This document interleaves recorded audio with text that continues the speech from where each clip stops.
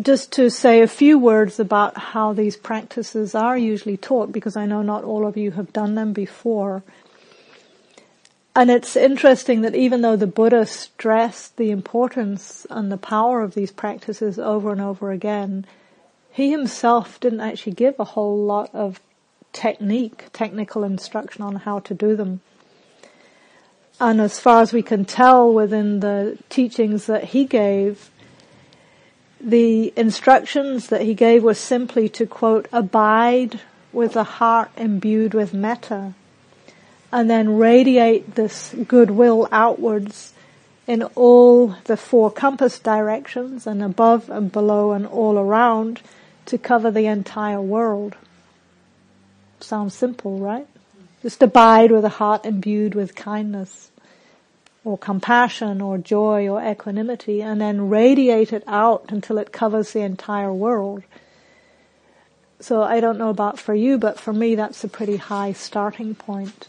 And that might be why later in the tradition, after the Buddha's lifetime, specifically in the Visuddhimagga, which was written by, or compiled by Buddhaghosa in Sri Lanka, I think in the 5th century, so almost 1,000 years after the Buddha's own lifetime, they systematized these practices and developed the method of reciting phrases, which those of you who've done it before are probably most familiar with.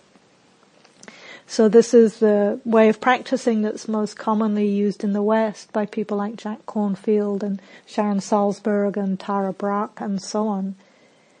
And it's where we bring to mind a sequence of different people and silently recite these phrases of well-wishing towards them. And the phrases change slightly depending on which of the four practices we're doing. So as I was saying to Adi earlier, metta is that foundation of goodwill. And then when that goodwill turns towards difficulty, it flowers as compassion. So the phrases we use for compassion have that orientation towards well-wishing in the face of suffering. On the other side, when goodwill turns towards what's going well, it flowers as mudita, or appreciative joy. So again, the phrases have a slightly different flavor to evoke this quality of joy. And then when joy and compassion are in balance, we get equanimity, which is that really balanced evenness of mind that's not wanting and not wanting, but completely accepting and okay with however things are. And again, the flavor of phrases for that is slightly different. So the phrases are slightly different depending which Brahmavihara we're cultivating. But within that Brahmavihara, the phrases stay the same for each category of person because we're trying to cultivate this universal quality. So for example, in the sequence, the traditional sequence, we're supposed to start with where it comes most easily. And traditionally in the Visuddhimagga, that was with ourselves. As many of us know, and as many Western teachers have pointed out, that's not always the case. That for ourselves it's easiest. So often we'll start with the next category, which is the benefactor. And the benefactor is a category of person who has helped us, supported us, shown us kindness in some way. Any person where when we think of them, there's just a sense of natural delight or ease or joy or appreciation. And then traditionally we go from the benefactor to a good friend, to a neutral person, then to a so-called difficult person, and then to all beings everywhere. And one metaphor that's used for this practice is if we think of a waterfall with a series of pools, at the top of the waterfall there's a basin, and as that waterfall fills the basin, then at some point the basin naturally overflows and starts to fill the next basin down the cliff face, and so on. And so we start with where it's easy, with ourselves or the benefactor, and when we're metaphorically filled with that, it naturally spills over to the next category.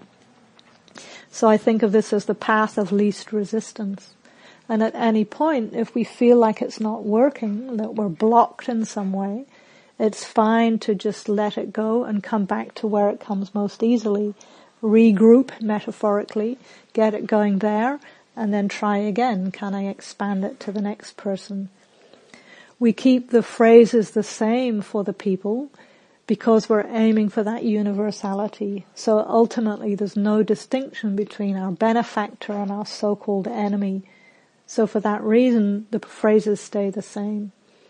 You know, sometimes people want to make them more relevant, and so they'll say, well, can I just, for my good friend, just say this about them, or there's that about them, and I love the way they do this, and it'd so be great if they could have this experience.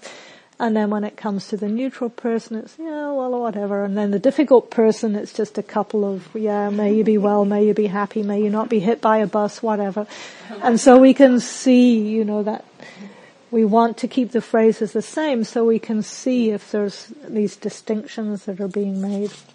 So could you give an example of a phrase you'd use for each of those different meditation practices that are on the similar sort of vein? I could. So very quickly, metta, may you be safe, may you be healthy, may you be happy, may you know peace. Okay, that's the basic. For compassion, I use, if I'm doing it for myself, I'm aware of this pain. I care about this pain. May this pain release, and may I know peace. So the invitation is to actually connect with and tune into what's difficult with the aspiration that it be released. So we're not just wallowing in it for its own sake, but also orienting towards the possibility of being free from it, because that actually protects us from falling into grief. For joy, I use,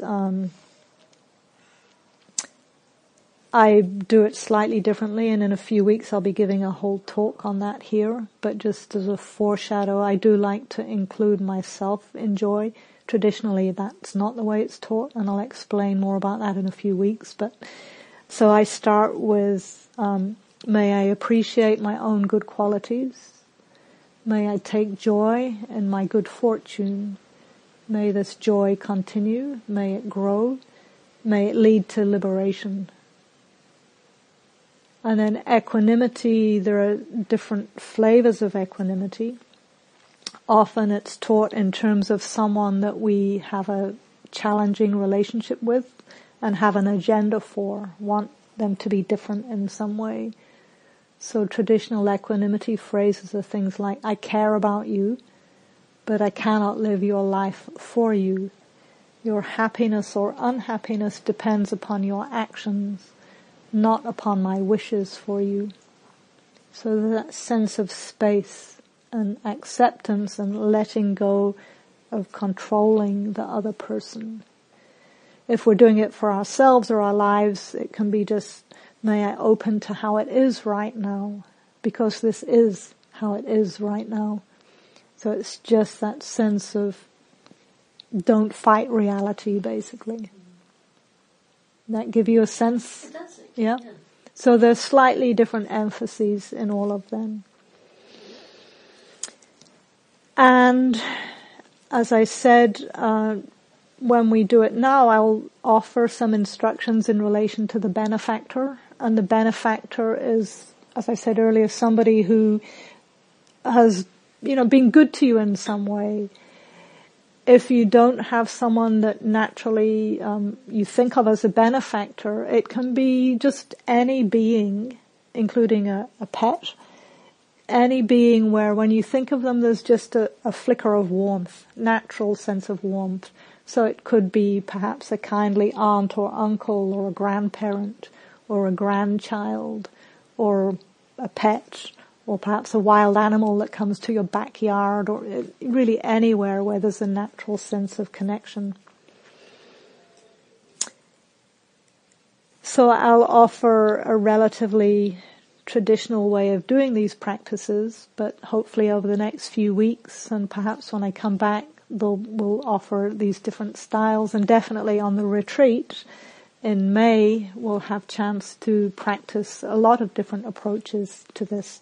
So if tonight, for whatever reason, doesn't quite resonate for you, I encourage you to just keep exploring different options. Okay, so shall we give it a go?